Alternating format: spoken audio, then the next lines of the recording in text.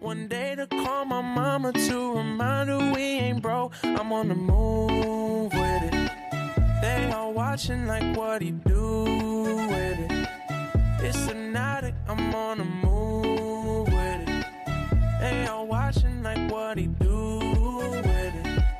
Look at him go, look at him go, go, go, go. Yeah, like you said, I don't know, now it just feels like it's the Lakers. It's the Lakers. Like the Raptors are already out. I don't know about that. I really think the Heat have a really good chance right now. I really do. I'm telling you, and I've been saying it. I was saying it a couple weeks ago when we were up in my buddy's camper, and I'm telling the guys at the bar, I'm like, look, the Heat are going to be really good. This is going to be the hardest team that the Bucks have played all season, the Heat right now. And sure enough, look at that. They're the hardest. Jimmy Butler out-hustled the entire Bucks roster. Yeah, but Jimmy Butler can't guard Anthony Davis. Yeah. And Bam can, but not to the – let's just – okay. You've got Bam. You've got Kenny Olynyk. That doesn't – I don't know, man. That doesn't like make me, oh, they're going to slow down Anthony Davis. Like – maybe it's not slowing down Anthony Davis as much as keeping up with him on the other end. You know what I mean? I guess. Like if he's scoring a bunch, you just score back.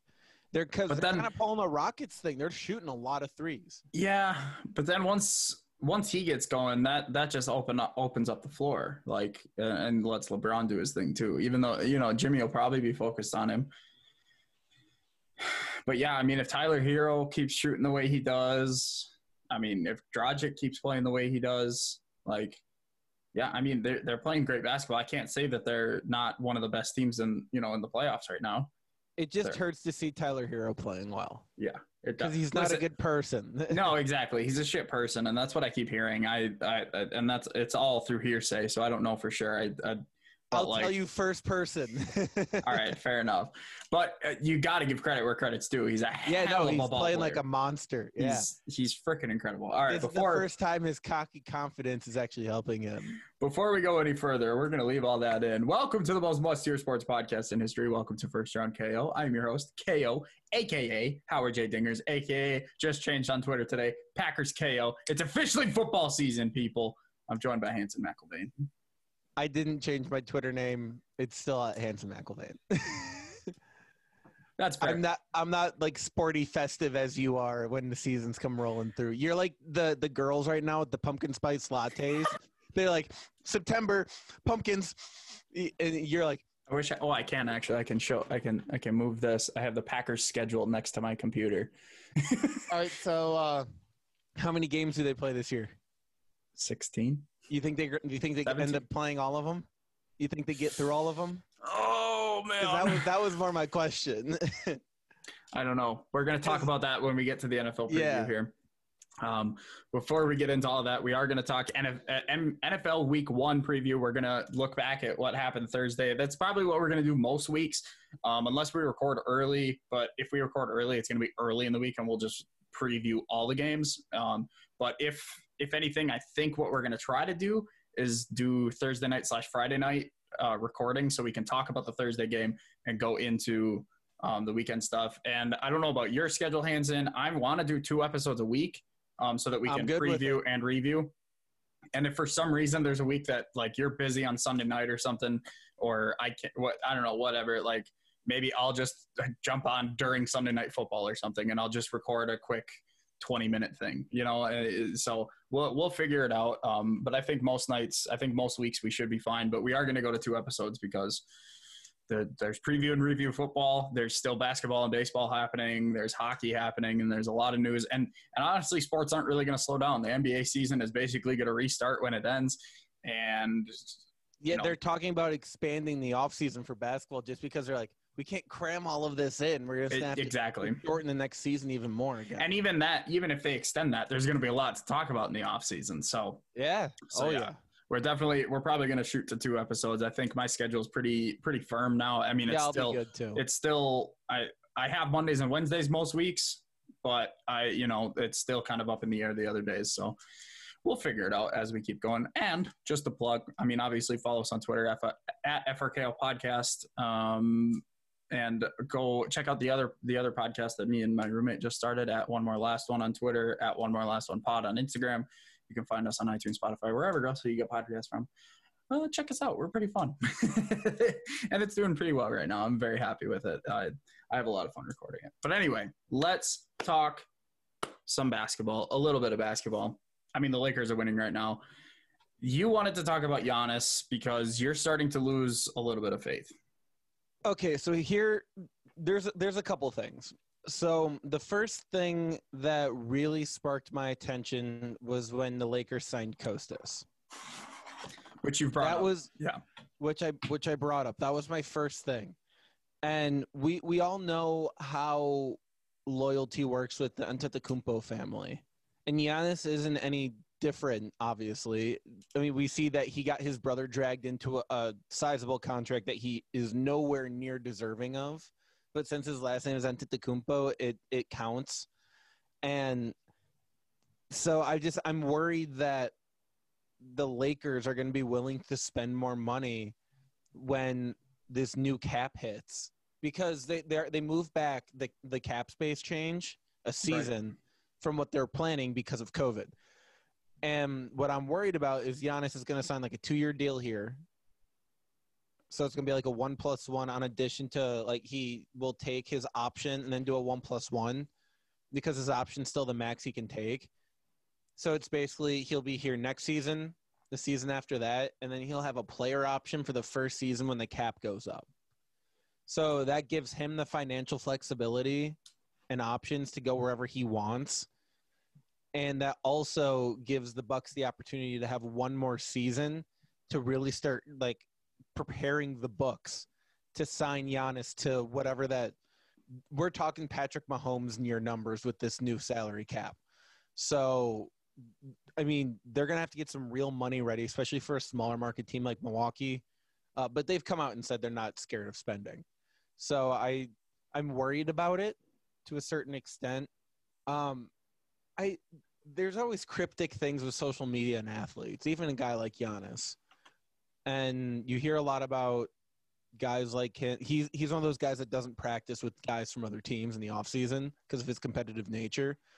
And he's also one of those guys that doesn't really follow a lot of other athletes on social media from his sport.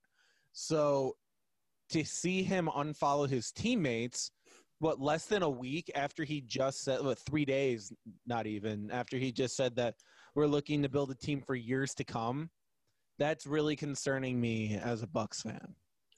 I'm not so concerned by that. I've seen a lot of social media antics that lead to nothing. Giannis could be messing with the media because the media story has, for like the last year, has been that Giannis wants to leave and Giannis is going to leave. I could see him just, I don't know, maybe it's just a social media cleanse because we've seen that too. We've seen people, maybe he just wants to take that off season. Maybe he's now home, he's focusing on his family and maybe his little brother. Like there are, I could see multiple reasons why he does that.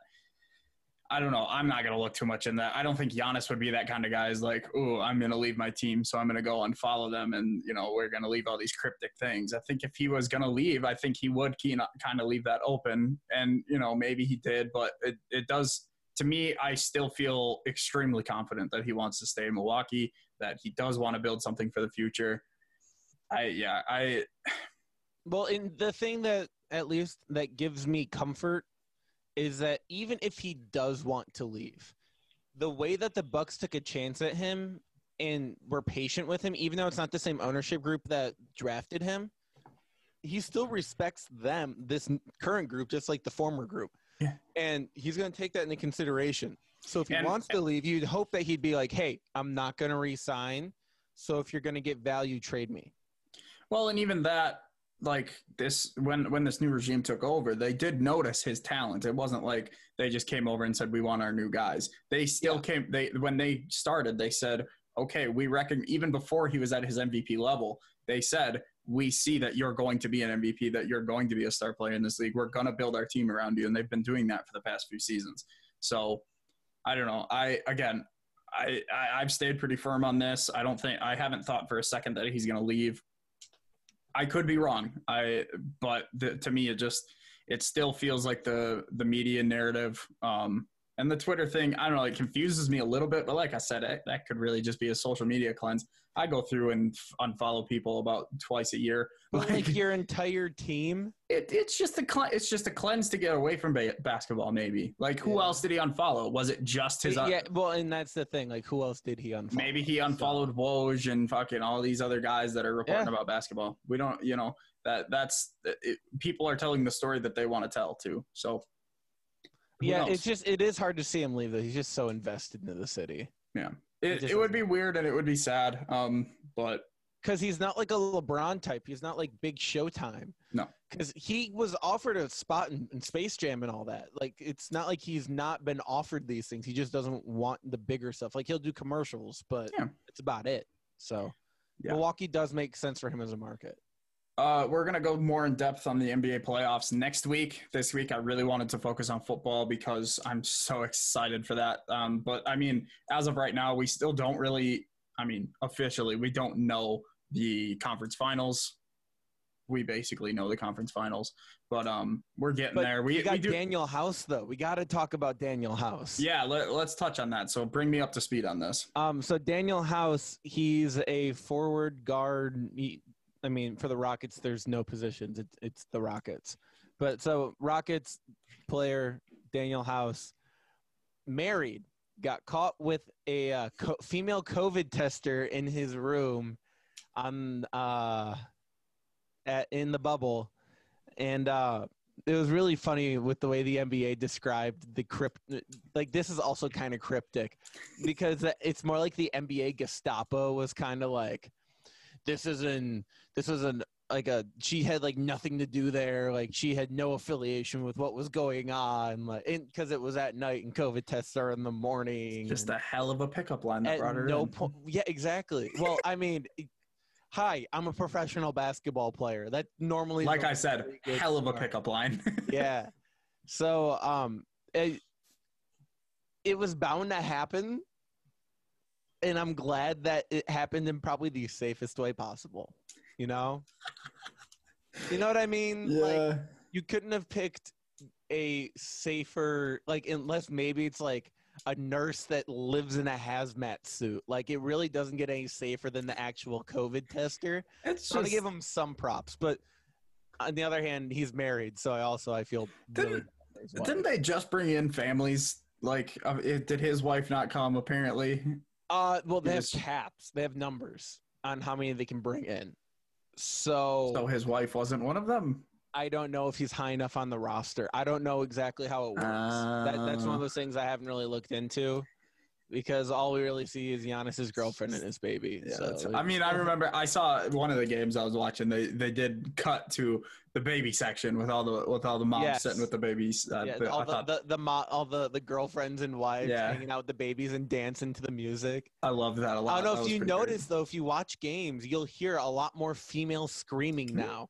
Yeah. Because it's actually there and not artificial, and it's definitely easier to pinpoint. So, and I'm sure that's got to help the environment a little bit, to at least have some live noise, like especially those important people in their lives, like pushing them really hard in like the playoffs. Yeah, like that's pretty cool. Speaking of actually having fans, Thursday night football, the NFL has started. What, like Kansas City had fans, and Andy Reid came out here looking like he was like clear Iron Man. He was Iron Man by the end of it. Well, no, he was foggy Iron Man by the end of it. It was so funny. No, I mean, thank God football's back. It looked great. It looked great. It still sounded great, and it's probably because Kansas City's so freaking passionate and their fans are pretty great as far as football fans go. Yeah, I'm really worried about Los Angeles and Las Vegas when it comes to that stuff. Yeah, and that's the thing, like, okay, so, like, I'm sure people are probably complaining that there's fans right now. The way I've taken this stance is outdoor stadiums, if you don't go 100 capacity, if people aren't shoulder to shoulder, I think it's okay. I personally might not do it. I don't know. I mean, I wouldn't be able to afford a fucking ticket right now. But seriously. But still, like, you're socially distanced. You're outside. You have to wear a mask if you're not eating and drinking, which is hard to police when there's so many people, but still, like, you're still socially distant outside and all that stuff. Like, I can't hammer home that point enough. Like, I was okay with what they did in Kansas City, but when you get to games that are like in Dallas and in like, I don't even know, like Houston, I think is also like, and Arizona, when you get to a closed stadium, I'm not too keen on it. I mean, close. You see, that's the thing. It's still, it's a very Texas open space. There's a bunch of them that are closed, but like their sides open up and stuff. And that's true. That's true. The big air circulating systems, and with how much money they put into those have to be put up to some sort of like air quality code. And Detroit too. Oh, come on. Yeah. The reason why they're probably in a dome is because they're in Detroit. That's also true. I don't know, but still, obviously, he's still inside and being enclosed. And I don't know. It's not as safe, but still, at that point, you have whatever. Even if you go 40% capacity, let's say, I'm not too worried about it, honestly. But if we start to see like a spike in cases because of it, like if I'm sure people are keeping track of it, like if you're at the game, let us know if you get tested, blah, blah, blah. If that starts to spike, then we need to shut it down immediately. Yeah. Well, NASCAR's been looking pretty good. Yeah. So, and I think they're outside. Kind of like, I think that's kind of been like the model. Like everyone's been kind of looking at somebody else as like the model to make sure things are going well, which I like, that people aren't just haphazardly running out there and doing things. Yeah. So kudos to the people that are in charge. They're actually kind of seeming to do things right. For sure. So especially in this time. So let's talk about this game. Kansas City Chiefs beat the Texans 34-20 to start the season. Not surprised. So like I would ask you the question, what does this game tell you? But I'm going to answer the question for you. It should tell you nothing, because this is the first game that these guys have played after 5 weeks of training camp. It tells me two things specifically. One, on the Kansas City side, they have another explosive weapon. Yeah. Which is scary to think about when you think about what this offense did specifically in the playoffs alone last season. This team was explosive as all hell. And then you add a guy like Clyde Edwards-Helaire, who is just electric out on the field. That move that he made on his touchdown was just great. And I'm going to be high on the guy all season because I drafted him with my 8th overall pick in fantasy. Here we go. Whoa, that's loud. Get out of here.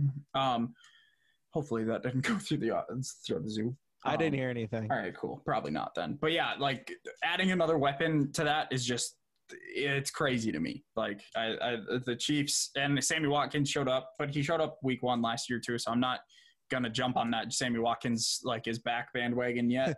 He had a lot of time to rest. That too. So why is this? Can I just see? But if I mute that, I'm not going to be able to hear you. Can I? Well, I'll just pause this so it doesn't keep auto playing. Sorry. Anyway, on the Houston side, you know what I noticed from Houston? They don't have enough weapons.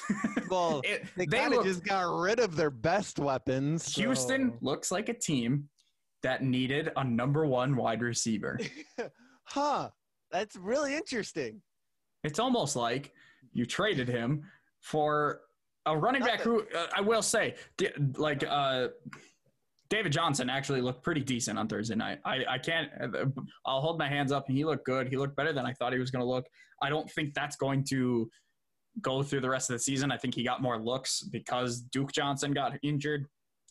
So I don't know how long he's going to be out, but I'm not trusting David Johnson to be that guy, but he still only had 77 yards and that touchdown. Like, I don't know. They obviously don't even trust him. Like, obviously they were down too, but they were running a lot in the second half, which I thought was super weird, but only 11 carries. They obviously want Deshaun to be the guy, but they took a huge weapon. Now your main guy is Will Fuller, and Will Fuller's not reliable every week because he's been injury prone. He's been injury prone his entire career. You bring in Brandon Cooks, who's he hasn't been the same since New Orleans, and he's also injury prone.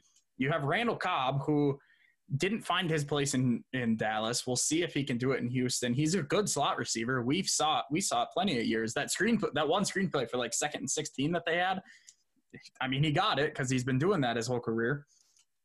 So if they use these pieces correctly, yes. But what happens when Will Fuller and Brandon Cooks both go down and Randall Cobb's your number 1 guy and you got to go to QT and like I still don't understand. Like I love Kyler Murray and I love a lot of the guys on the Cardinals. So I was really happy with the trade. But like, man, how do you do that if you're Houston? And how does Bill O'Brien still have a job? Something tells me that Houston might be going into what might be called a process. And what tells me that is when you make a trade that's so lopsided like they made, they're not expecting to come out here and have a winning season. They've got a quarterback who's still fairly young, but if you don't put any real pieces around him, they're not going to win any games. If you don't win games, you get a better draft pick. What was that? Giannis met with Bucks ownership, reportedly discussed team's future in private meeting today. Huh. He's staying. What? Yeah, I'll say, what if it's talking about the Supermax? That's what I'm saying. But anyway. on the same day he unfollows his teammates? No, stop it. You're playing yourself right now. You're playing yourself. But you do bring up a good point. The only thing is they just made Deshaun Watson their second, or the second highest paid player in NFL history. But how many more years are you expecting him to play, though? Deshaun Watson? Yeah. Like a bunch. Like you're expecting him to play a bunch more. Yeah, like 8 to 12 years. He's not at his peak yet. So no. He's not as good as the money he's given right now. He's playing for the potential. I don't think he's worth as much as he's getting paid right now. No, but he will be within that contract. Like at the end of the last 2 seasons of this contract, he'll be at his peak and then he'll get even more money. But like the fact that they're giving him all that money, maybe that's why they had to trade DeAndre, because they knew that they were probably gonna have to get rid of him anyway to make that. Because now, how do you build a team around this guy? Like, that's the thing with Patrick Mahomes. You can draft a Mecole Hardman and play him for 4 years on a rookie deal, and he's gonna play great with Patrick Mahomes. And you can draft Clyde Edwards-Helaire and maybe not keep him after that 5th season. And you can and Tyreek, he's already got paid. And you can. What I'm saying is Patrick Mahomes makes players. I'm not saying Tyreek's not a great receiver, because he is, but he's making Mecole look better. He's making Sammy Watkins, who we all thought was washed up, he's making Sammy Watkins look like a better receiver. You know who that sounds a lot like? Aaron Rodgers. Exactly. And he has that quality about him where he has a very catchable ball and he's going to make people look better. And especially in this offense, like, we have to give credit to Andy Reid, where he's just incredible. And we've known this. I'm glad he finally got a ring to prove it.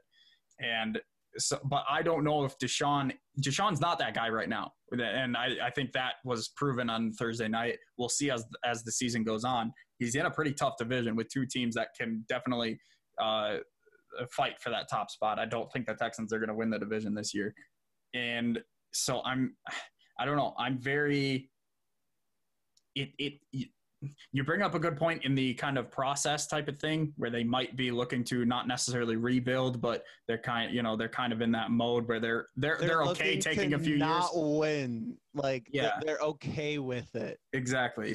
But on the other hand, they're going to have to do it purely through the draft, because JJ Watt's got a lot of money. They already had to let go of Jadeveon Clowney 2 seasons ago, and now Hopkins is gone, and you have all these people that just kind of keep cycling through. And well, here's what I'll tell you. I don't know if JJ Watt's a part of their future, though, because I mean, he's in his peak range right now. If anything, he's on the second half, right? Yeah. Especially with his injury history, like, we've seen what that man has done to his legs and arms. Like, it not even to mention his back. Yeah. Like, so I don't see him sticking around in Houston more than these next 2 seasons, because, yes, his money's huge, and he's still there for, 4 more years or something like that? He's on a big deal, right? A long one? Who, JJ? Yeah. Is he on a long-term deal right now? I can't. If only I had Google in front of me. Yeah, if only. So, but it's one of those things where that's a team that's looking to go younger, and that's kind of how that process works. You go younger, you lose games, you learn with the guys you have, and you build along the way through the draft. He's got 2 more seasons left on a 6-year deal. Exactly. That's perfect. 2 more seasons from now, that's when you that's when you hope that you have accumulated what you want. So you could trade him after next year. After this year. Yeah, that's what I mean. After this season. So you have the next season to. Yeah. Yeah, you may be onto something there. I guess, Houston hasn't done what they wanted to do, obviously, with Hopkins and with a solid defense, I would say, at one point. Like, I still think their issue is – I don't think their issue was the team. I think the issue is still the head coach, and I still don't see a way that he's going to leave because there's not really anyone above him to fire him. And so I don't know. I still don't think Bill O'Brien's the guy, and I really hope – that he doesn't become the Mike McCarthy to Aaron Rodgers and waste his prime years. Yeah, we're just going to have to see. We're going to have to see how they handled this whole anything or whatever they have going on down there. So let's see what the plan is. All right, let's preview all these games for, tomorrow by the time I'm going to upload this as soon as we're done. So I apologize for the very late preview of these games that are probably happening today. When you're listening to this, but that's just how this week went. They'll be earlier next time, but this is week 1. So obviously, ESPN puts my favorites to the top. So we're going to talk about these two teams first, I guess. Jaguars and the Colts. Colts are going to win this pretty easy. Oh, you don't have any faith in your boy down there? I have faith that we're going to get a top 2 pick. Hey, there you go. Listen, when they unveiled those new jerseys like 2 seasons ago, Calais Campbell, Jalen Ramsey, AJ Bouye, all these guys they're all gone. Yeah, they're all gone. Leonard Fournette. Leonard Fournette's gone. Miles Jack is the guy there right now, and obviously Gardner Minshew, and he's going to be the guy. Uncle Rico, exactly. So, I don't know. If we get – I want to believe in Gardner Minshew, and I want him to be the guy because I absolutely love him. I actually was extremely impressed with what he did last season, and I hope he is the guy. But if the Jaguars fall – if they get Trevor Lawrence to fall in their lap, that could happen, and then you trade Gardner Minshew and you get some pieces off of that. So, I don't know. I mean, everyone heard my preview last week. The Jaguars are not going to be good this year, and I think everyone knows that. If you're in fantasy, you know that you should start just about anyone who's playing against Jacksonville. And what we really should talk about is Phillip Rivers and this Colts offense, because this is arguably one of the better offensive lines that Phillip Rivers has played behind in a very long time. He has T.Y. Hilton, he has Jack Doyle, and someone else is going to they have Trey Burton, but he's injured this week 1. Paris Campbell and someone else at the wide receiver that I'm not thinking of. But they have Jonathan Taylor and Marlon Mack in the backfield. Yeah. And that's going to be this offense has potential, and this defense isn't a slouch either. Darius Leonard was the defensive rookie of the year last year. Yeah, last year. So I'm very excited for this Colts team. It's going to be what their defense can do to support their offense for them this season, because their offense is loaded.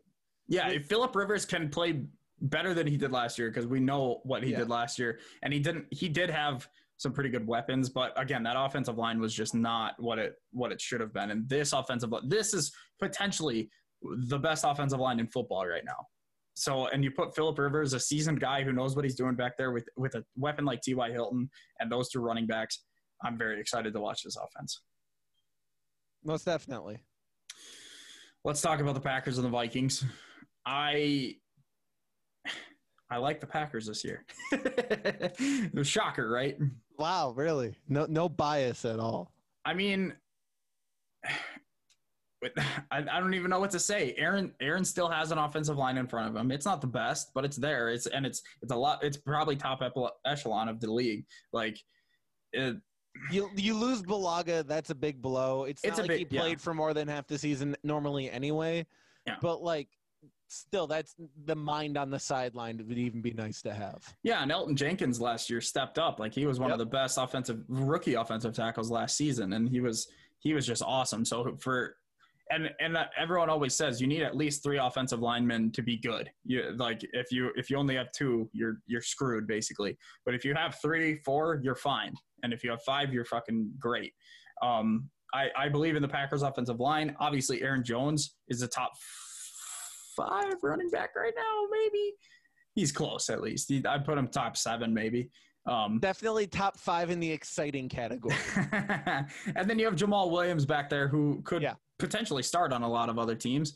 And A.J. Dillon, who we're told people are extremely excited about him. And if we can use him, I know he's a running back, but if we can use him like we used John Kuhn and Aaron Ripkowski the past few seasons, I mean, I really, we only have Devontae, but Allen Lazard stepped up last year. If MVS can stay healthy, I don't know, man. And Jay Sternberger, I've been a huge truther of Sternberger. I've projected him to have a big year this year at tight end. So I'm excited. But against this Vikings team, I don't know. I'm not high on the Vikings. It seems like they've lost more pieces than they've gained.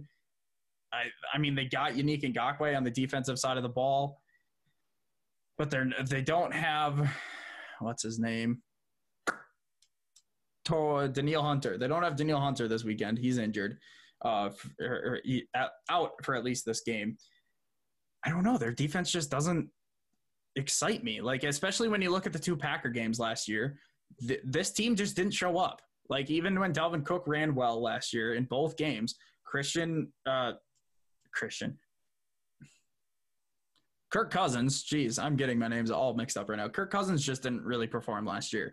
And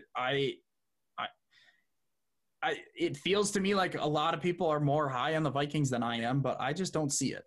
No, I'm on your team here for that, because I'm sitting here watching mainstream sports media, and they're all like, the Vikings are going to be over 500. They might be beating out the Packers and winning the division. Like, it's probably only going to be a 1-game split between the two of them.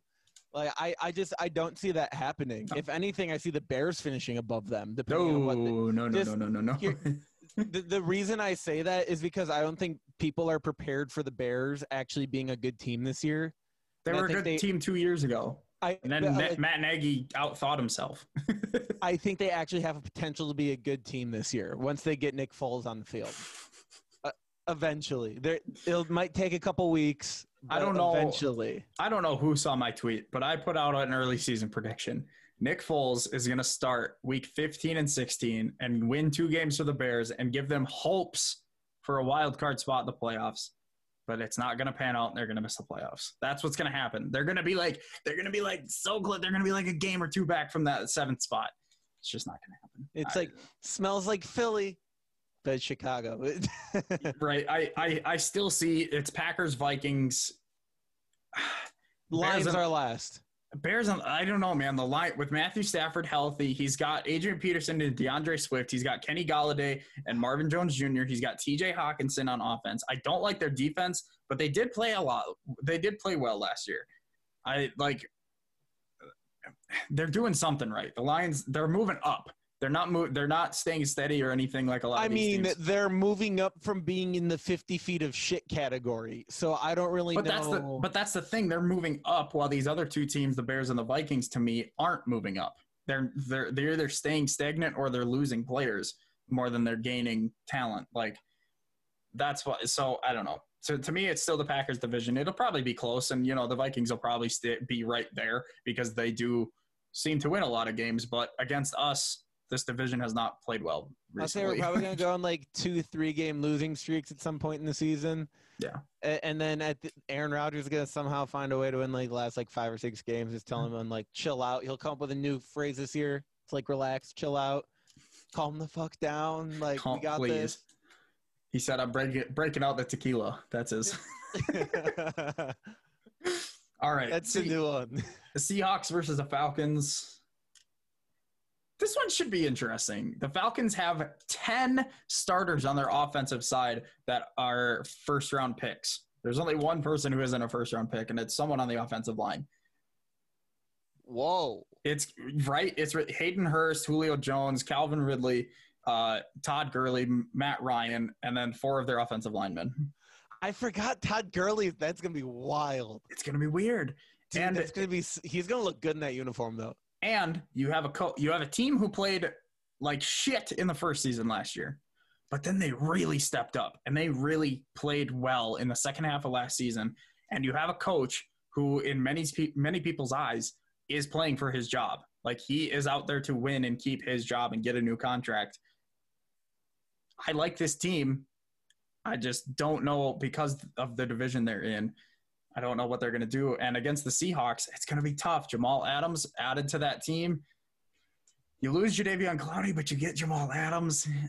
That's Legion of Boom stuff coming back. I don't know if they have all the pieces quite there, but their defense is still going to be solid. We know Russell Wilson's a magician. Chris Carson is a beast of a running back when he can stay healthy. They have Tyler Lockett, DK Metcalf. They have Greg Olsen at tight end, which I just remembered. And they signed Josh Gordon again. Yeah. They obviously think they can do something with him. Yeah. The Seahawks are, as they have been for the past like 5-6 seasons, they're impressive. So if I had to, I'm going Seahawks on this one. And I'm waiting for Marshawn Lynch to do another stint up there. Do kind of great. Out of retirement, what, 7th time now? Yeah. We'll see. When you're like, Atlanta's in a position right now where when you have a quarterback like Matt Ryan, you're supposed to be winning more games than they've been winning. And they have a roster that's very, very strong. And if they're not going to be winning more games with this roster that is obviously an upgrade from last year, then who's the first person you look at that if the roster's better? You look at your coach, because he's the one that's supposed to make the puzzle pieces fit. So that's definitely playing for a job. So, and I never count out Russell Wilson in Seattle. No. Because that man, like, we don't hear, like, we still don't talk about him enough now. Like, he flips out, like Kyler Murray, we talking about Trevor Lawrence, people dropping to pick him up. We're talking about all these other, Tom Brady going down to 10. We're not talking about Russell Wilson right now. And he's in his prime. He is ready to kick ass and take names. And guess what? He's probably going to, and Seattle's probably the biggest threat, or at least one of them, to the Packers right now. So, and they're always end up beating us for some reason. They obviously have to battle in their division with San Francisco too. Exactly. And then, there's too many teams that we're going to have to deal with, and Seattle's one of them. With Russell Wilson, these amazing quarterbacks can control these teams in ways that we really haven't seen since like our legendary Hall of Fame quarterbacks from like yesteryear, from the past 50 years. Mm-hmm. And that's like 6 guys. And there's 6 guys in the NFL right now doing stuff like that. Before we move on, I do want to go back to the Packers real quick, just because I just remembered I didn't even mention their defense.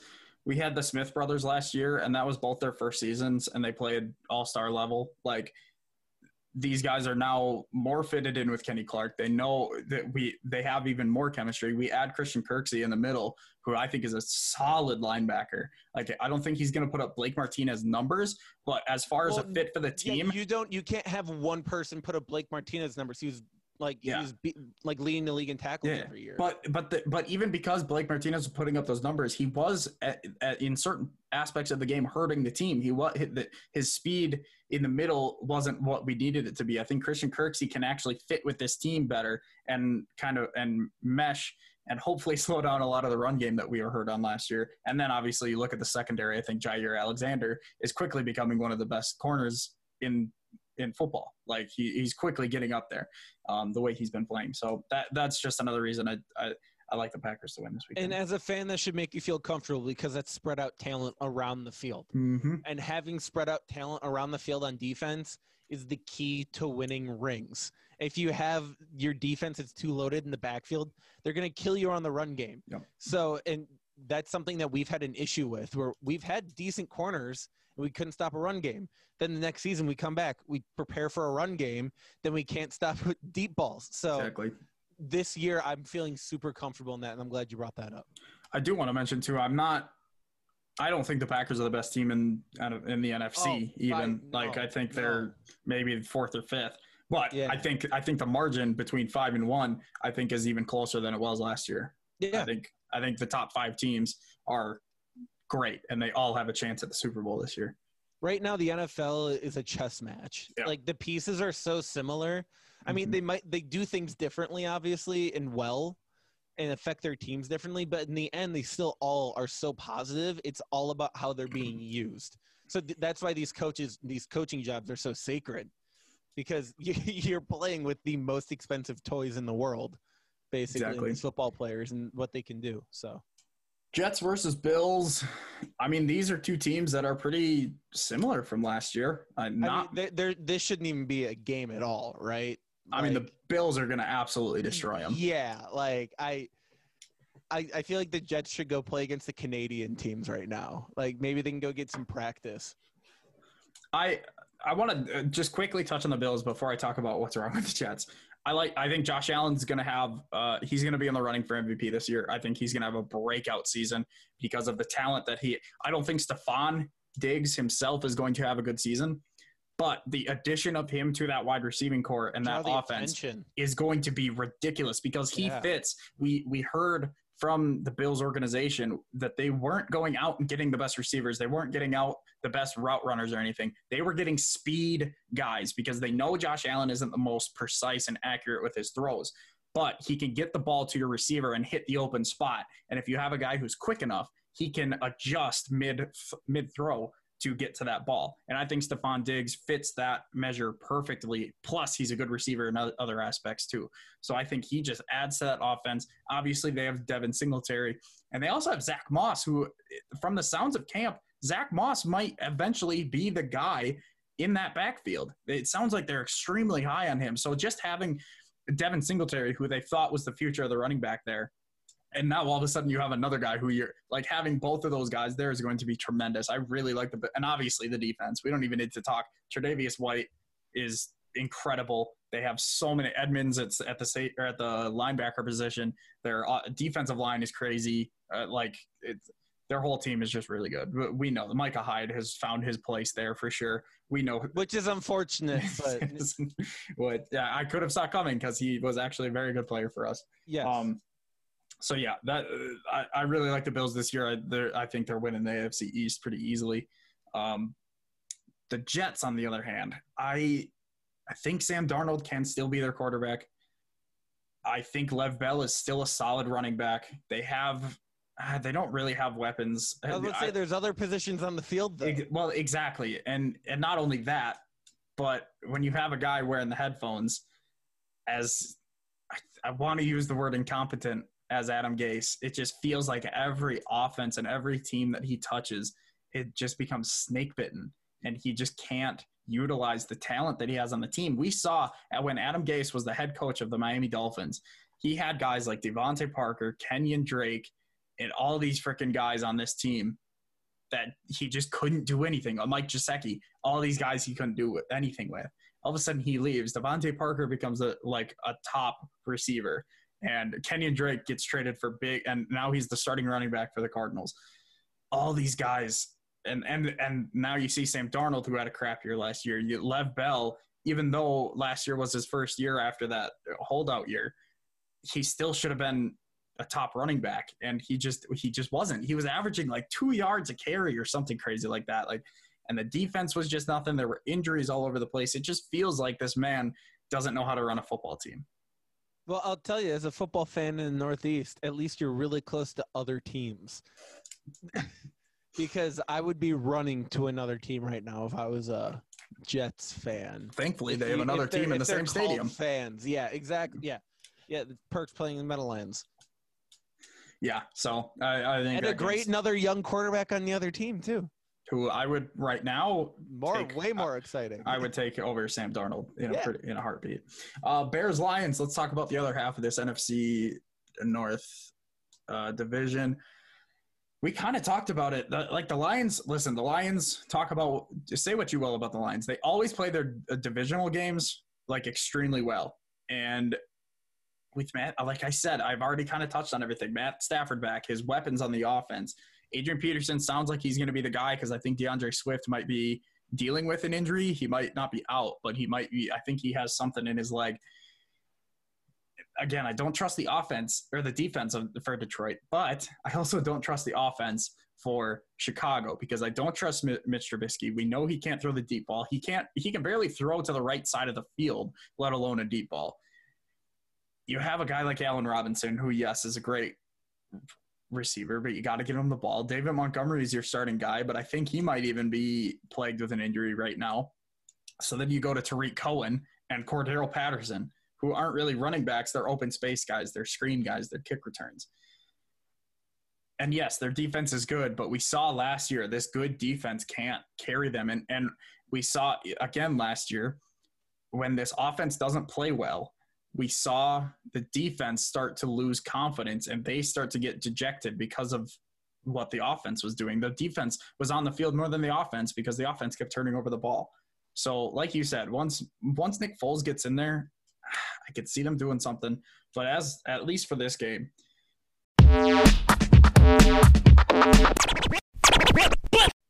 I mean, Lions are favored at home. I actually think that they're going to win this game. I so hope they do. Because you know how awesome it's going to be to go up to a Bears fan after they get beat by the Lions, and you're just like, look at you. At least they don't have to. They're so excited because they don't have to play us week 1 this year after the last 2 seasons. Yeah, that would really suck. Yeah. But lucky them. Yeah. So, I mean, it would also be really embarrassing if we came out after having no preseason games and dropped a game to the Bears. So, but yeah, my thing about Matt Stafford is if you're picking him for one game, that's different. If you're picking him for a season, then I want to have a different conversation with you because I'm really scared about him getting hit hard once and then his season being over. Because just like Aaron Rodgers, he's very delicate after having some very serious injuries. If I remember correctly, last season he was eligible to come back and he was actually healthy enough at some point in the season, but they just figured, let's just save you because we know you're still going to be playing for another 4 They're or 5 not years. Winning games. What's the point of sending him in if they're not going to make the playoffs? Yeah. So but I do agree. He's been injury riddled at least over the past few seasons. So yeah, but you know, if he stays healthy, I really like this offense, and they have the potential to give the Vikings a run for their money. Well, you would know more than me. How does their offensive line look in Detroit? Because that's where you got to start looking. Because it's the same questions we have in Tampa Bay. Offensive lines are my weakness. Exactly. That's the point. Well, nobody knows anything about offensive lines too. So yeah, exactly. I know strength of offensive lines. I don't really know specific players. But Detroit's not great. It's definitely it'd be middle of the pack. Mediocre at best. Yeah. So to have a guy because the Packers are definitely better. So, excuse me, to have Matt Stafford back there taking snaps scares me a little bit if I were a Lions fan. Mm-hmm. But taking him for like the one game that week, his arm is just unprecedented. Like, yeah, he's towards the end of his career right now, but I don't care. Plus, against throw a ball so damn far. And against the Bears and this secondary that the Bears have, like if he gets secondary, exactly. Like I have him in one of my leagues. We have a super flex where we can play quarterbacks. So I may be starting Josh Allen, but Matt Stafford is in my flex spot. So I'm very excited. Let's talk Patriots Dolphins. Tua's not starting. I don't think he should start for the season. They should just ride it out with Fitzpatrick. You're paying him money. Why not just play him? Yeah. He plays good for you guys. He'll win you some games. Tua had a catastrophic hip injury. Yes. Like, you don't fuck around with that stuff. And we all know, if you've been listening to this podcast for a while, I'm a huge proponent of someone sitting for as long as they possibly can as a rookie quarterback in this league. It helps especially tremendously. Someone like Tua. Like, he was very immature on the field, too. We saw moments. So it's perfect. We also know that I'm not huge on Tua, so I don't think it's going to work that much. But that's not the talk for today. It's going to give him more time in the system. Yes, so it'll help him out for sure. But we saw what Fitzpatrick can do with this offense, specifically with Devontae Parker and Mike Gesicki. Their running back's Jordan Howard, and Jordan Howard's been like a perennial 1,000-yard rusher. Like this, they actually have a solid running back now. Their defense is still, they're the Dolphins. But I'm excited to see. I'm excited to see this offense still because, and you know what? They actually have a chance against this Patriots team who lost a lot of pieces, including Tom Brady. Who? Yeah. And they brought in Cam Newton. We haven't seen Cam since he got injured early last season. And he's not starting. Is he? I'm pretty sure he's the starting quarterback. Okay. I'm pretty sure they elected him a captain. Oh, okay, good. Yeah. As far as I heard. Yeah, but we don't know how it's going to work. Does Josh McDaniels and Tom Brady or Bill Belichick know how to call games for him? Do they know what kind of offense they want to run without a preseason? Like, this would have been a perfect time for this preseason for the Patriots to kind of figure out what they want to do with this offense. How's Julian Edelman going to fit in there? We saw, there's not really been a consistent wide receiver that Cam Newton's played with. Like, he had Kelvin Benjamin, but he was never really that consistent. DJ Moore for a little bit last year, but we didn't really see enough. Like the cream of the crop when it comes to consistency too. And he is starting. He's the first starting African-American quarterback for the Patriots. Yeah, I suppose. Not surprising. No. So yeah, I don't know. I think the Dolphins actually have a shot at this game. I mean, the Patriots are favored -7 at home. I would take the under, or I would take the line for the Dolphins on that, actually, because I think it's going to be a closer game. It's hard for me to say what this Patriots team is going to do, because I don't know if they want to win. I don't know how they're going to win, because their defense isn't going to be what it was last year. That's for damn sure. And even if it's somewhere close to that, can that defense win enough games with Cam Newton? We saw Cam Newton with a great defense make it to the Super Bowl. So I really don't know what this team is going to be. When I made my predictions, I was kind of like, the Patriots don't want to win this year, just kind of going along with that meme. But at the same time, I don't know what this team is. So no, the Patriots want to win now. They definitely want to. Starting Cam Newton, they're looking at winning games. Can you imagine if Belichick won a Super Bowl with Cam Newton? No, you know what? Yeah, I can, because the reason I'll say that is because, first off, we've been hearing things coming out of training camp that Cam Newton, it looks like he is poised to potentially have another MVP season. Good. Eventually. I want to see it out of him. Maybe not this year, but it could be next year. He might need to get a season with good legs under him, which is totally understandable. Mm-hmm. Cam Newton, like, you want to talk about, like, extraordinary weapons.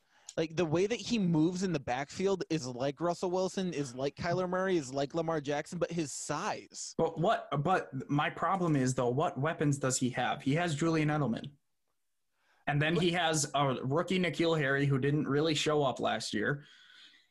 And you have a committee, like the largest committee at running back that you've ever seen. Here's the thing. It doesn't. So we talk about good quarterbacks making no-name wide receivers look good. There's like one coach specifically that can do the same thing. Well, that's the thing. Like, these two, like I said, McDaniels and Belichick, they're in my opinion, still, they're the reasons Tom Brady was as good as he was, especially late into his career. If anyone can do this, it's Bill Belichick and Josh McDaniels. I still do, like, Cam has to make these throws. And even when he was at his peak, even when he was MVP, his throws were never consistent. And his form was always kind of weird too. Yeah. Like he did that weird, like, kind of baseball, like, wind up thing. Yeah. And we see unorthodox throwing motions aren't crazy nowadays. Like, look at Deshaun and Patrick Mahomes. Like, these guys throw off balance all the time. I mean, I guess what is normal anymore anyway. But if you're not good with it, then you shouldn't be doing that. And like he's never really been a consistent thrower of the football. So that's just those are my issues with this offense. And like I said, it could all be resolved. This is one of the games I'm going to keep a close eye on. Hopefully Red Zone's on it a lot on Sunday. But yeah, I'm very excited. So I once again, I have this feeling that Cam Newton, in his time that he hasn't been on the field, has been doing a lot of target practice. And I have a feeling his accuracy is going to be a little bit better than we saw at any point since he was in Carolina. I hope. I want this guy to play good. I think his arm is going to be maybe his strength might not be the best we've ever seen, but his accuracy is definitely, I think, going to be the best we've ever seen. And his legs probably aren't going to be where he's been at because of injuries. But he might not need to be. But yeah, I was with the mastermind of Belichick and Daniels, like everything there, like their offensive line coach. I never remembered his name, but that offensive line coach is absolutely ridiculous. Exactly. He just makes studs out of. I mean, I shouldn't say out of nothing, but like I don't hear about these guys until they're playing for the Patriots. He sees raw talent very well, and he brings it out of them so well. Like they turn out fucking offensive linemen like Wisconsin does. Like, I was about to say it's a very Wisconsin-esque system. It's ridiculous. So, and they sit guys out, they train them for a year or two, and then they'll put them in. Like, it's a very collegiate setup. Weird. If only people did that with rookie quarterbacks. All right, Eagles, Washington football team. Once again, I don't even want to watch this game. I don't either. That game, I don't even want to watch. It's not even the fact I don't want to watch a Washington football team because of the off the field things. Yeah. I just don't want to watch the Washington football team. The Eagles are injury plagued, and we know their quarterback situation. He's probably going to be injured at some point. But yet they're still going to win. They're going to win some games. They're going to compete for this division. They already don't have Miles Sanders for this game. They already have to go to Boston Scott and Corey Clement, speaking of Badgers. And their defense has never been good, even when they're healthy. They have Zach Ertz. Alshon Jeffrey's already out. Jalen Reagor, I don't know if is going to play. Deshaun Jackson, I think, is their number one receiver. Like, this is going to be weird. But then on the other side of the ball, you have a pretty solid defense at Washington. You have a second-year quarterback who didn't show any flashes of being a quarterback last year. He showed a couple-ish. I guess a couple. What he had for what they called a football team. But you have Terry McLaurin, who is one of my favorite young receivers right now. Like, I think he is. If he doesn't stay in Washington, he's poised for greatness, in my opinion. If Washington's really careful here, they've got a nice little young roster starting up. And, yes, including my new favorite player, Antonio Gibson, who I've just been on an absolute hype train because of this fantasy football podcast I listen to. This guy, I watched highlights of him the other night. This man is incredible. They're training him as both a wide receiver and a running back. I absolutely cannot wait for this man because as soon as so much more of that. And as soon as they cut Adrian Peterson, I picked him up in every single one of my fantasy football leagues. I cannot wait to see this guy play. I think he's going to be like, he's going to be like Christian McCaffrey. I think he's going to be up there as far as a playmaker for this team in the near future. And head coach Ron Rivera has taken over now. Riverboat Ron has been, we've seen him make solid teams. Yeah. Oh, yeah. Big culture guy. Exactly. And that being said, I still have the Eagles to win this game. Once again, I'm going to look long-term here. Ron Rivera is, I think, the only proper move that they could have made, knowing the information that they knew was going to be coming out. They made the right moves, which they needed to make right moves eventually. So I agree. Raiders, Panthers. I'm excited to see Teddy Bridgewater take over this offense with the absolute freaking stacked offense that they have. Yeah. Robbie Anderson, DJ Moore, Christian McCaffrey, all these freaking guys. I can't remember the tight end's name. I want to say Irv Smith Jr. Nope, he's the Vikings guy. There's going to be a lot of points in Carolina being there scored. is.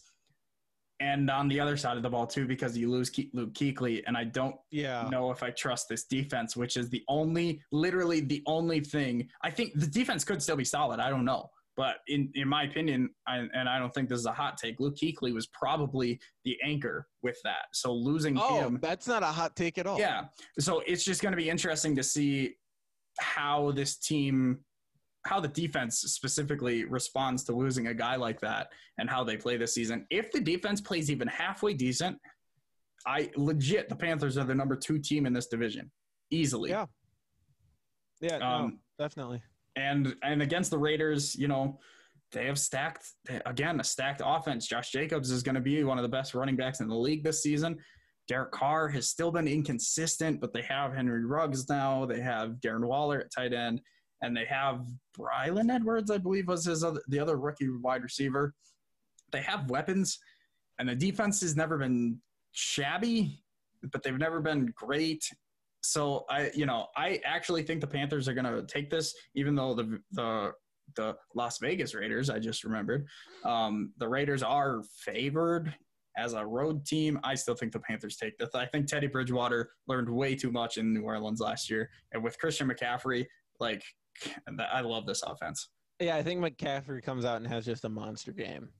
I mean, running backs on rested legs. Hopefully not, because I'm playing him in fantasy, but go on. Well, good running backs on rested legs should be scary for anybody on the other side of the line. So, Teddy Bridgewater was a very, very, very good pickup for Carolina. I'm super glad they did that. I think that's a very good next stepping stone from the Cam era that they had down there. Christian McCaffrey, I can't get past how just amazing he is, because I talk a lot about Jimmy Butler, kind of like being a kryptonite for a lot of NBA teams because of how just strong-willed and badass he is. Mm-hmm. Christian McCaffrey is kind of like the Jimmy Butler of running backs. Like, he just doesn't give a shit if you're in his way. Like, he's just going to go either right around you or right through you. He doesn't really care. Yeah. And he was raised on a family of hard-ass men, and you can obviously tell with the way he plays football. Yeah. A lot of points going to be scored in this game, in my opinion. A lot of rushing yards and touchdowns in this game. A lot of running. Yeah. Speaking of rushing yards, the Baltimore Ravens. Yeah. I mean, they don't even throw. They're just playing rugby. Like, they're gonna crush the Browns. Like, I like the Browns, and I think Baker's gonna have a bounce back year. Odell isn't gonna be shit. Third year we've been saying Baker's gonna come back. He's gonna be great. Odell isn't gonna be shit. Pardon my pun. Jarvis Landry, again, Austin Hooper at tight end. I like this offense. I'm not gonna buy into the hype like I did last year. But they have good defense. I think if anyone can guard Hollywood Brown, it's Denzel Ward. They have Myles Garrett back. I think this game will be closer than people think, but I just don't think this defense will be able to keep up. Even Joe Schobert, who is a really good middle linebacker, I don't know. I can't see them keeping up with this offensive run, like the run offense, let alone a really good passer in Lamar Jackson, which a lot of people didn't see coming last year. First off, I just got to say, I cannot believe Odell Beckham Jr. plays for the Browns. Like, out of all teams, listen, literally the Browns. No king shaming. It's just a funny one because it's poop. That's all I'm going to say. Yeah. His potential for this being a part of this offense this season is just super steamy. It's nothing short of steamy. I'm not very hyped on the hyped. I'm just confident. I'm not even confident. I think they'll be because you got to think too. The hire of Kevin Stefanski and what he did with Kirk Cousins and Dalvin Cook, I think can be applied to Baker Mayfield and Nick Chubb, and adding Kareem Hunt in that backfield too. Baker Mayfield is what happens when Tyler Hero misses his threes. That's what Baker Mayfield is turning into. He came in with all his confidence, all his hype. He's like, I'm the shit. I know I'm the shit, and you're just gonna have to deal with it. I'm gonna sign all these commercial deals. They know I'm the shit too, he literally doesn't do anything.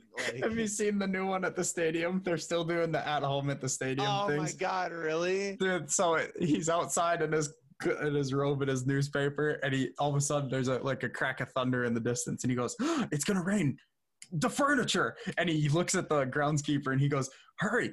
If we do two at a time, it'll take less time." And he grabs the individual seat covers, and he starts putting them on the seats one at a time. I was fucking dying, dude. I don't care what you say; those commercials are hilarious. No, I won't lie; those commercials are funny. But play football, man. Do the thing that you're they're paying you because you're a football player. And if you don't do the football part well, they shouldn't be they're rewarding him for sucking basically. And it's kind of pissing me off. And this is the perfect game to make this comparison to, because all last season and in the middle of the season, a guy, Colin Cowherd, who doesn't make too many great points, but when he does, I don't like him. But when he makes a good point, he's right on the head. Yeah. The difference between what Baker did last offseason, all these commercials and not really working with his offense, and what Lamar Jackson did because of all the negative hype around Lamar and him playing quarterback. Lamar put in the work. You didn't see Lamar on TV. You didn't see him in these commercials. And no disrespect to Baker, get the bag. Go make your money. Yeah, I would do that. Yeah. I would probably do the same thing. But you got to work on your quarterback shit. And we saw the difference what that did for Lamar versus for Baker. And it depends on how you want your career to be looked at in retrospect. Mm-hmm.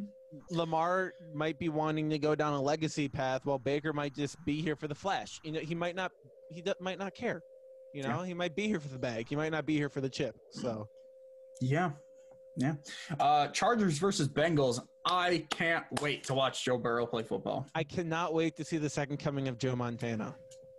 Woo! Yeah, I'm going that far. I really think that the way this guy can command a football field is something that we just don't have anywhere. And look at the talent that he automatically has. AJ Green, what? AJ Green, Tyler Boyd. I don't know who their tight end is, but Joe Mixon. Green, yeah, vacuums. Those guys are vacuums of receivers. He's talk about a perfect situation to go into. Like the last 24 months of this, minus COVID, the last 24 months of this kid's life have been nothing short of picturesque. He got put into a situation on a LSU team with arguably the best receiving core in football history. And ridiculous. Like not even including Clyde Edwards-Helaire, who is now a number one starting running back in the NFL. I was about to say we saw two of the best receiving cores in college football history this past season. Mm-hmm. But to go from that then into this NFL situation where not only are you the guy, but you're like they're patient for you. They're patient. You're the guy. You've got weapons. If you don't make the playoffs this year, it's okay. You're a rookie quarterback, and they're probably not going to. Deal. But if they do make the playoffs this year, oh my God, he's their savior. Literally, he could lose all of the games this year, but if he still, throws for 100 yards every now and then, they're not gonna care. He's a rookie quarterback in Cincinnati. I do think the headline on Monday morning is going to be, is Burrow the guy? Because only because who else would it be? Only because I think this Chargers defense is still really legit, and he has to play his first NFL game against Joey Bosa. Okay, that's a really good point. Really good point. Yes. And I don't trust the offensive line and the defense. Like I do see a world the Chargers are favored as a road team. I actually think the Chargers are probably going to win this game because Tyrod Taylor is a proven starting quarterback in this league. He knows this offense because he's been with this team already. Austin Eckler is going to tear up the Bengals because I don't like the Bengals defense. Yeah, I think the Chargers are going to win this game, but I think Joe Burrow, while he gets beaten up, I think he will. I think he'll prove something, and I think he'll outperform what people are thinking against this defense, which will be huge. What do you think that he's going to do tomorrow? I think he's going to throw 250 and two touchdowns. I was going to say 200. I was going to say 203, and they're going to have the run game going. Which, could be. Obviously Joe Mixon, but Joe Mixon is very involved in the pass game as well, and we know what Joe Burrow did with Clyde Edwards-Helaire at LSU too. So the systems translate so cleanly. Yep. Speaking of Brian Bulaga, though, looking at the injury report, he's questionable week 1, so already don't miss him. But also speaking of tickets, $65 could get you a ticket to go see Joe Burrow play his first game in Cincinnati. That's not even that bad of a drive. If you left now, you might still be able to get a couple hours of sleep before the game. My thing that you bring up Joey Bosa, that's a good one to bring up because Joey Bosa is not only is he really good, he's aggressive. Both Bosas are that's their play style, and you have to remember that Joe Burrows is coming out of high-level college football against the most aggressive defenses in the world when it comes to football. Yeah. So Joey Bosa scares me if I'm Joe Burrows, but I'm also kind of like, I've seen this before. He's just a much more physically gifted version of this. I mean, yes, he's obviously more talented, obviously. But the play style-wise, it's nothing new for him. He's just better. All I'm going to say is I'm more excited for Thursday night when it's Bengals versus Browns, and Joe Burrow is going to get his first win as an NFL quarterback. And that's going to make Baker look so bad. Because, it doesn't bother me, though. That's the thing. When Baker got his first win as an NFL quarterback? Thursday night football. So, and I would be happy to see Joe come out and win tomorrow. And you know what? I bring up it's very possible. It's extremely possible. It is possible because this Charger team is far from a guarantee win. Like it's Tyrod Taylor. We don't know what he's going to be, but he does. You know, he was a Brown, so he knows this Bengals team. The only thing I can say is we saw Clemson come out and have a really good defensive scheme for the first drive and a half against the LSU, but then Joe Burrow just picked them apart. I don't know. I don't know what's going to happen. I'm so excited because I absolutely love this dude, and I can't wait to watch him, specifically primetime Thursday next week. Well, Joe Burrow, we talk about drafting a rookie quarterback and seeing him for a couple of years, preparing him. You don't sit Joe Burrow. He played football for 5 years. Like, he's ready to go. So the advantage that he has picking apart offenses, because college offenses vary so drastically compared to NFL offense or defenses, defensive schemes vary so much more in college than in the NFL. So, and he's able to pick up on all of that. And if he can pick up on that, he can pick up on that in the NFL. Mm-hmm. And that's something you teach. And if he's coming in with that skill as a rookie, I mean, you could put all your cards on the table and he could still come out there and kick your ass. Yep. So that's a really good weapon to have, mental weapon to have in your arsenal. Buccaneers are going to lose their first game tomorrow. That I might consider a slight hot take. Against the New Orleans Saints. And here's why. I know. Drew Brees completes like 3/4 of his passes. It's stupid. And Michael Thomas is the best receiver in football. And I'm not disagreeing with you. I am going to say that the Bucs win tomorrow because of the fact that they've actually been practicing together for 4 months now. I know you're going to sit here and be shocked looking at me right now, but I know you think I'm crazy. Okay. I'm still of the mindset that really, really good players, even at older ages, on teams that are somewhat questionable, can make those teams so much stronger because of their skill level. Let me break this down for you. Which defense would you prefer? Both sides of the ball. I want the Saints. But I'm saying for this game specifically, for Week 1, I'm picking the Buccaneers. Which defense is better? I'd rather have the Saints defense. Which offense is better? I would probably rather have the Saints offense too. Special teams? Probably still Saints. Head coach? Coaching staff, let's just say. Yeah, you still got, you can't. Listen, yeah. We have. Look, I'm talking one game. I'm not talking a season. I'm talking one game. Drew Brees. And, okay, here's the other thing. It's Tom Brady's first game with this offense, and he doesn't even have Mike Evans. You're talking about Drew Brees, who's played most of his career in this team. He's played with all of these players for a full season. This defense has played together. Their secondary is good. They make pressure on the quarterback. Sean Payton is a Super Bowl winning coach. Yep.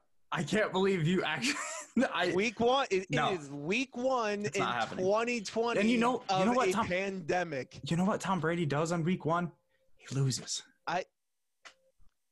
You know what? A lot of shit's happened this year that's not normal. So if Tom Brady's going to win Week 1 with a new team, it's going to be 2020. But no, what I'm basically boiling it down to is that I feel like Tom Brady's a lot more prepared than we think he is. 35-13. Really? That's what you're thinking? Yes. I think it's going to get down to the fourth quarter, last possession. I really do. I would still take the Saints in any, even if Tom Brady has the ball. We saw what Tom Brady did in the playoffs last year. I know. I still think that he's got more weapons in Tampa Bay than he did. Oh, of course he does. He does, but it's. But let's look at those weapons because he doesn't have Mike Evans. So now he's got Gronkowski, who hasn't touched a football in fucking a year.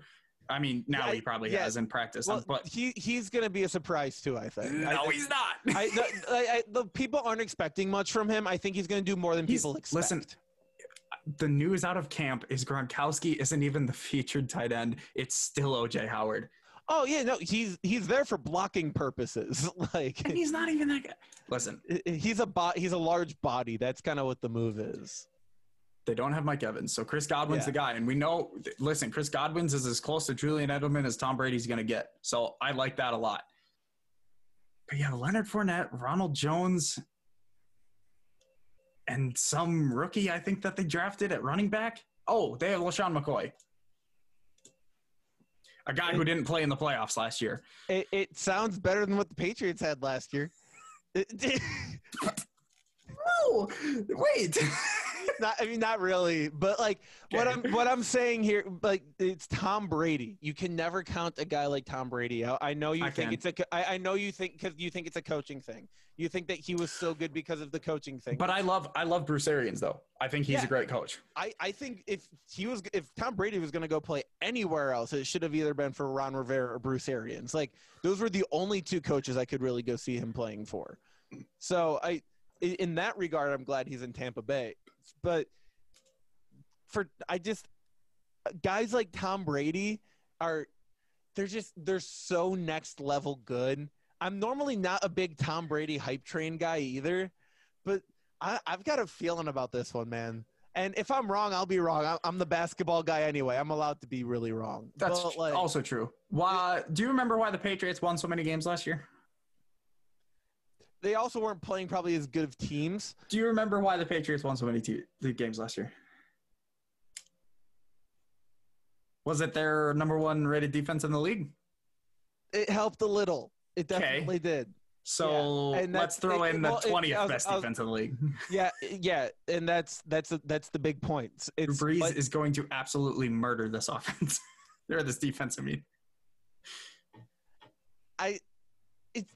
I don't know, man. I'm telling you, we're looking. Right. We're gonna see, I feel like we're going to see some things that we're just not ready for. Speaking of, like I thought the Chiefs were going to win by like 30 last night. So yeah. I mean, it was a fourth quarter comeback against basically a prevent defense.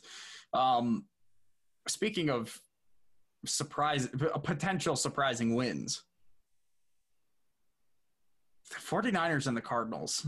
You think the Cardinals take it? Listen. 2 of Kyler Murray's best fantasy football games last year was against the 49ers, and Kenyon Drake's first game for the Cardinals was a Thursday night after they got him on Monday, and he absolutely tore up San Francisco's defense. And then he did it again later in the season. With DeAndre Hopkins, and listen, it's hard to sack Kyler Murray. Listen, I'm not picking them to win. But watch out for this game because I do think if you want, I will. The Cardinals there's just so much firepower. The Cardinals could win this game. That's all I'm saying. There's a very strong chance. But you look at because their defense, I don't know, they have Chandler Jones and they have a lot of defensive. They have Isaiah Simmons now, who I think people are sleeping on as a draft pick. He was fantastic for Clemson as a linebacker / safety who can guard the tight end position. And that was the number one weakness for the Cardinals last year. So now you slow down George Kittle. I'm excited for this game because I do think the Cardinals have a chance at the upset, but even then it's going to be a close game. I'm taking the Cardinals with a +7, like a -7 for San Francisco. I'm taking the Cardinals on that one. But I would too. I'm taking the Niners to win a close one though. I have this thing about the Niners for me is I feel like they've been missing a piece. Like they've been this really good team, but it always feels like they're just missing something. Yeah. Like they're just, you know what I mean? They're trying to obtain something. They're just not quite there yet. And I don't think they made enough moves in the offseason to make that happen. And honestly, they lost to Forrest Buckner. Yeah. Like not much really changed in San Francisco. So for that reason, I feel pretty comfortable in the explosive offense in Arizona. I mean, Cardinals are going to be looking pretty nuts this year with Kyler Murray being able to do what he can do and the kind of weapons he has. And I mean, you have a brain like Larry Fitzgerald. Like I'm a big believer in having veteran guys on your team to help teach your younger up and coming guys. And someone like Larry Fitzgerald that's played with some of the most fantastic quarterbacks we've seen in the recent, decades, because he's been playing for God knows how long at this point. So Larry Fitzgerald has my favorite stat of all time. He has more tackles than he has drops. That's awesome, and it's doesn't the best. surprise me. It's the best. Yeah, I feel like Larry Fitzgerald's always one of those guys I try to trade for when I'm doing a Madden simulation, because no matter how much he regresses in age, his hands are always still good. Mm-hmm. Which I think that's how it's going to be until he retires. But Kyler Murray can get out of the way he gets out of the pocket and throws the ball, really gives his receivers more time to have to run extended routes if they can't find anything initially.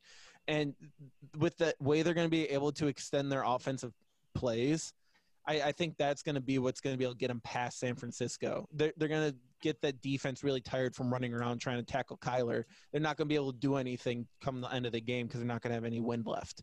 Yep. Rams, Cowboys. Cowboys are going to win this. I mean, I still don't think Dak is the guy, but Zeke is still good. They have even more weapons on offense now. I think Blake Jarwin's going to have a breakout season at tight end. I think, obviously, Amari Cooper, Michael Gallup, and CeeDee Lamb, they drafted at they have a really good offense. CeeDee Lamb was such a good pickup. Yes. And of course, I think it's just going to create more space for Gallup and for Amari Cooper, if anything else. I don't know. I don't know how much I trust Mike McCarthy. I was about to say, I think this is going to be looking like the Packers offense from 2 years ago. Which does not bode well for Ezekiel Elliott. Well, the thing is, Mike McCarthy never changed his damn schemes. Oh. Never. And looking at this roster, it kind of looks pretty similar to Packers rosters he's had in the past. And if he's going to do – and if history says anything about coaches going to new teams, they're going – for the most part, besides a guy like Bruce Arians who's tailoring a system to Tom Brady right now, a lot of coaches don't necessarily tailor systems to quarterbacks. They tailor systems to what they know how to coach. So that's going to be really interesting to see how that adjusts. We talk about teams who have kind of stayed stagnant. I mean, the Rams, man, they're not better. No, they lost their best player, in my opinion. But even then, they weren't even using him. Yeah. So I don't know what their goal is. They looked really interesting for a while. Once they had their great postseason run. They went to the Super Bowl. I know. They had this great run. You got this great young coach, and then it kind of looked like he got Mike McCarthy syndrome. He got Matt Nagy syndrome. Yeah. They both are trying to outcoach themselves. That's what it feels like. He also got a little redundant too. Yeah. So that's why I bring up the Mike McCarthy syndrome, because that's something we're going to be seeing in Dallas all year. We're going to be seeing the same shit, different air freshener. So the only reason I'm interested in this game is to see what kind of offense Dallas runs. And I've never been interested to see what kind of offense a non-Green Bay Packer football team runs. Exactly. All right, the two Monday night games, we got the Steelers-Giants. This should be interesting, but I am expecting the Steelers to win by a couple scores just because Big Ben's back. Yeah, and I think James Conner, hopefully he's healthy, but obviously he's going to be healthy coming into this game. Hopefully he stays healthy. You have Deontay Johnson and Juju Smith-Schuster. They have weapons on this team, and this offense can only get better from what it was with Mason Rudolph. And this defense almost got them to the playoffs last year with Mason Rudolph at quarterback. Well, that's the thing. They've had this cycle of quarterbacks that kind of went through last year, and they're still able to borderline make the playoffs. Now, I'm talking incremental, small incremental. Even if Big Ben was a small incremental improvement on Mason Rudolph, that would put them in the playoffs. But we're not talking about a small incremental improvement. We're talking about a sizable improvement. Even at his old age, we're talking a backup quarterback to a Hall of Fame quarterback. Yeah, he's a starter here. He'd still be a starter on a majority of teams. So, and he's one of the older quarterbacks going against the younger quarterback. I love these older quarterbacks, younger quarterbacks matchups because there's such an evident gap right now in sports between the older generation, our LeBrons, our Tom Brady's, our Aaron Rodgers, our Ryan Brauns, with our Clayton Kershaw's, with our younger generations, our Mookie Betts, our Kyler Murray's, our Patrick Mahomes, all of our young basketball players. I could name that list forever. So it's really interesting to see how these guys play against each other. Just so entertaining for fans. And not only that, you have Mike Tomlin, who is a Super Bowl winning coach, going against the rookie head coach, Joe Judge, coming out of the New England Patriots system. And coming be so good. I have hopes for the future of the Giants. Not this season. I don't think it's there yet. They didn't make enough defensive moves to really impress me. But I like Daniel Jones. I think they did make the right pick, in my opinion. In hindsight, obviously. But like obviously Saquon's there. They still have Sterling Shepard. They have Golden Tate. Darius Slayton was good. And obviously Evan Ingram, who's a top tight end too. I like their offense. I'm excited to see what Joe Judge does with this team, because I don't know if you heard of this one practice. Joe Judge didn't like what they were doing in a practice, so he had them redo the entire practice. Wow. He said, I didn't like the effort out of you guys. We're doing it again. And apparently I don't hate that. Apparently Saquon was like, hey, that was great. Like our team needed that. Like, so I can't wait to see this. I think this will actually be a really fun first Monday night game. I do think the Steelers are going to win that 5.5 thing. They're favored 5.5 as a road team. I do like that. I think they'll probably win by a score or two. Yeah. The Giants are more one of those teams I'm excited to watch in a couple years. Yeah. You know, they're a young team with the veterans that are working with the younger guys. And I think the Steelers are just trying to literally steal a couple games here, because there's going to be – I think the Steelers are going to be playing a lot of close games this year, because they're not – a lot better than a lot of other teams. They're just slightly better. But their offense is greatly improved, and their defense is one of the best. Like, and I honestly, the Giants are probably going to get they're not going to get a lot of offense in this game, because Minkah Fitzpatrick and TJ Watt, just to name a few people on that defense.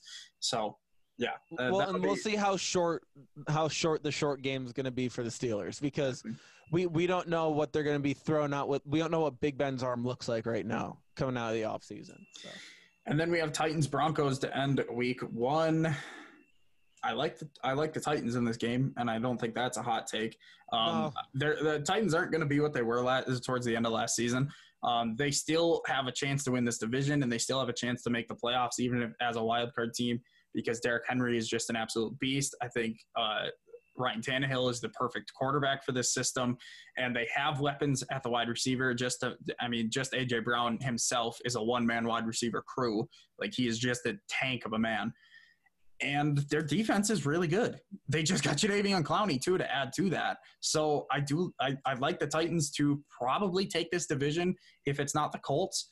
And then the Broncos are just sitting – I think they're in the middle of a rebuild. And it's unfortunate that they lost Von Miller, but they have a lot of young pieces, even though you look at Melvin Gordon. But you look at Drew Lock, you look at Jerry Jeudy, who they just drafted, Cortland Sutton, who's been a star wide receiver in his first 2 seasons. Like, he's been great as the number one. I think he's a proven number one guy at this point. Yeah. And they have a lot of young talent. The defensive side of the ball, they've been a defensive team for a long time. I don't think that's going to be there this year, so I don't see a lot in the future as of right now for the Broncos, but they can put a lot of pieces together. Yeah, I saw Tennessee winning this game going in. I didn't really read too much into it. I'm not really that high on the Broncos, pun intended. So we'll see what they end up doing, because you are kind of right. They're kind of in a rebuild. They're kind of in a weird situation.